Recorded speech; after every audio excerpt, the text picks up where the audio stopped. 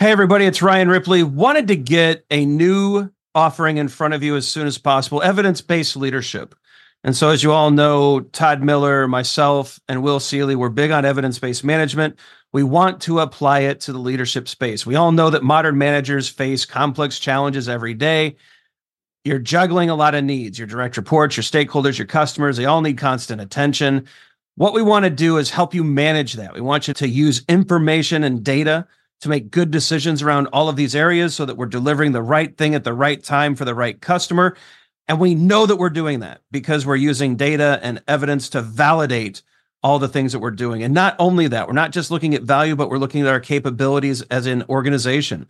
Can we deliver on time? Can we innovate effectively? Do we have too much tech debt? Do we have too many things in process? Are we unable to deliver when the market demands that we do? We look at all of these things with evidence-based management. We merge that into a leadership mindset and lens, and we enable you to make new and better decisions repeatedly based off of the data that you're collecting within your organization. It's exciting stuff. We hope you can join us. Visit agileforhumans.com/EBL course. Join us in one of these offerings. We think you're going to love it. Hope you can join us. Use Agile for Humans, the number 4, to take another 15% off of this course. And we can't wait to see you there. Hey! DJ Ryan. Yeah. DJ Ryan in the house with Todd Miller. This is the rave episode of your. It is. I think we're going to be spitting fire on this one, Todd. I feel it coming. Yeah. All right. Welcome, everybody. It's today's episode of Your Daily Scrum. I'm professional Scrum trainer Ryan Ripley. That gentleman over there is professional Scrum trainer Todd Miller. We hope you don't mind. We're having a little fun. We just came out of a pretty big class today.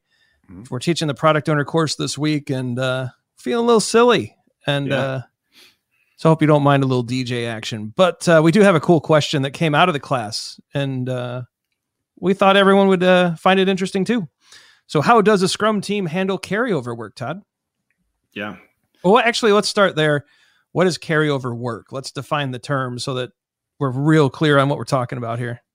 Yeah. So here's my interpretation, right? You correct me if I'm crazy here, but carryover work generally, when I hear people talk about it, it means product backlog items that were in the sprint backlog that were not complete. Yeah. So it's work that just didn't make it to done. It's not part of the increment, but we're at the end of a sprint. Right. So when we get there, my initial thought on this, Todd, is we refine that work real quick, maybe as part of maybe right at the end of sprint review, we kind of get together as a Scrum team and all right, let's figure this out, throw it back on the product backlog. Product owner might do some ordering of it. And then we just wait for the next sprint to address the work, right? Yeah. We go into sprint planning and we talk about it, right?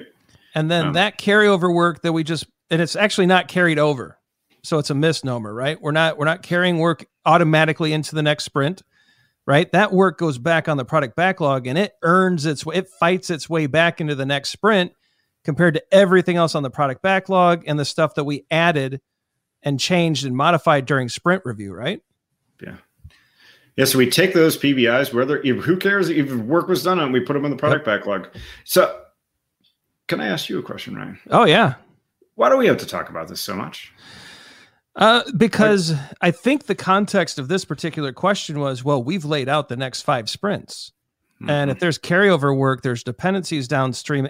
I think we have to talk about this because there are a lot of Scrum teams out there that are trying to sprint over waterfalls.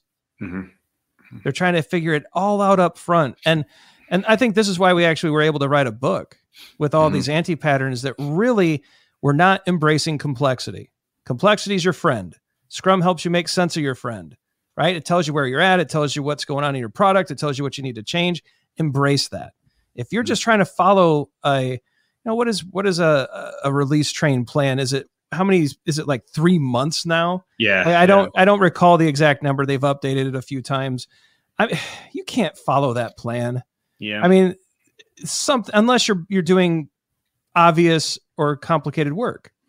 Now, if you're doing obvious work, then these frameworks are too expensive for you anyways. If you're doing complex creative work, that plan's going to get jumbled anyways. Carryover is not going to happen. The dependencies you thought you had, those are ghosts that you're seeing. Those aren't real things. There's a huge gap between, I've been talking about this a lot lately in classes, a huge gap between expectations and realities that you're not even considering anymore, trying to plan that far out. I think that's where part of it comes from.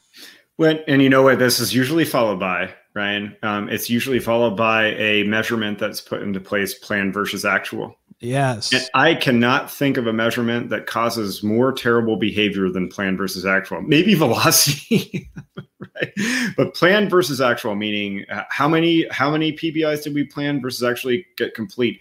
I can't think of a way that you can do a better job of lowering quality, demotivating people than doing plan versus actual when you're dealing with complexity, right? You're coping with complexity and you're forcing people to come up with plan versus actual. I can't help but think that that is just a motivation killer, and it's just a bad metric. And I mean, the reality of it is, I said this earlier today, and I think it's really true, is that optimism doesn't finish products, reality does. Right.